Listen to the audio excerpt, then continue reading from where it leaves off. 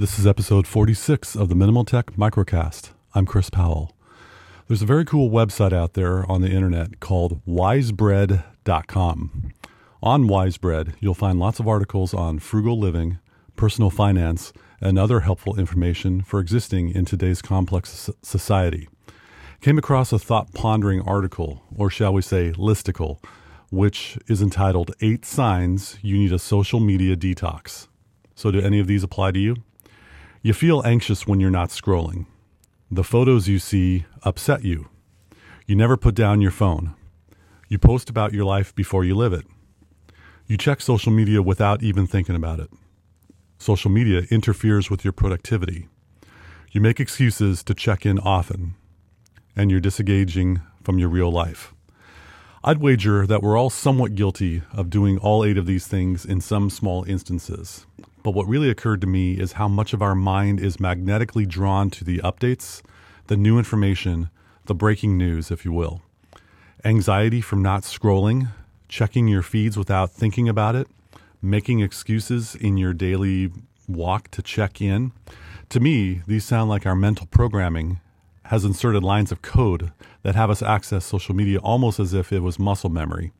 If we were to replace the phrase social media in this listicle with smoking, taking painkillers, gambling in a casino, or dare I say consuming caffeine, the automatic daily hit we get from these choices conditions us to make it part of our daily routine, which might turn into a bigger problem down the line, if it isn't one already. Yes, you've seen way too many news reports about social media addiction and read so many web articles about our inability as a society to disconnect. But the concern I have is this: when does connecting overlap or even overtake other areas of our life? Have we gotten to this place and not even noticed? If I was to challenge you to delete your Facebook or Instagram or Snapchat or Pinterest or LinkedIn or other social media app from your phone, would you have an immediate knee-jerk heck no response in your mind? Would you have a few choice words of decline for me for raising such a horrendous idea? Guess what? It's just an app. These reactions may be similar to the physiological addictions we would have if our bodies were addicted to something.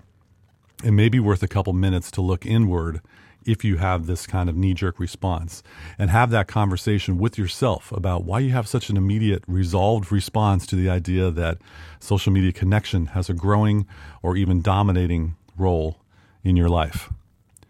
Thanks for taking the time to listen and to hear me ramble on about the possibilities of social media addiction. If you'd like to hear more, check out mnmltek.micro.blog. That's mnmltek. I'm so minimal, I don't like vowels that much.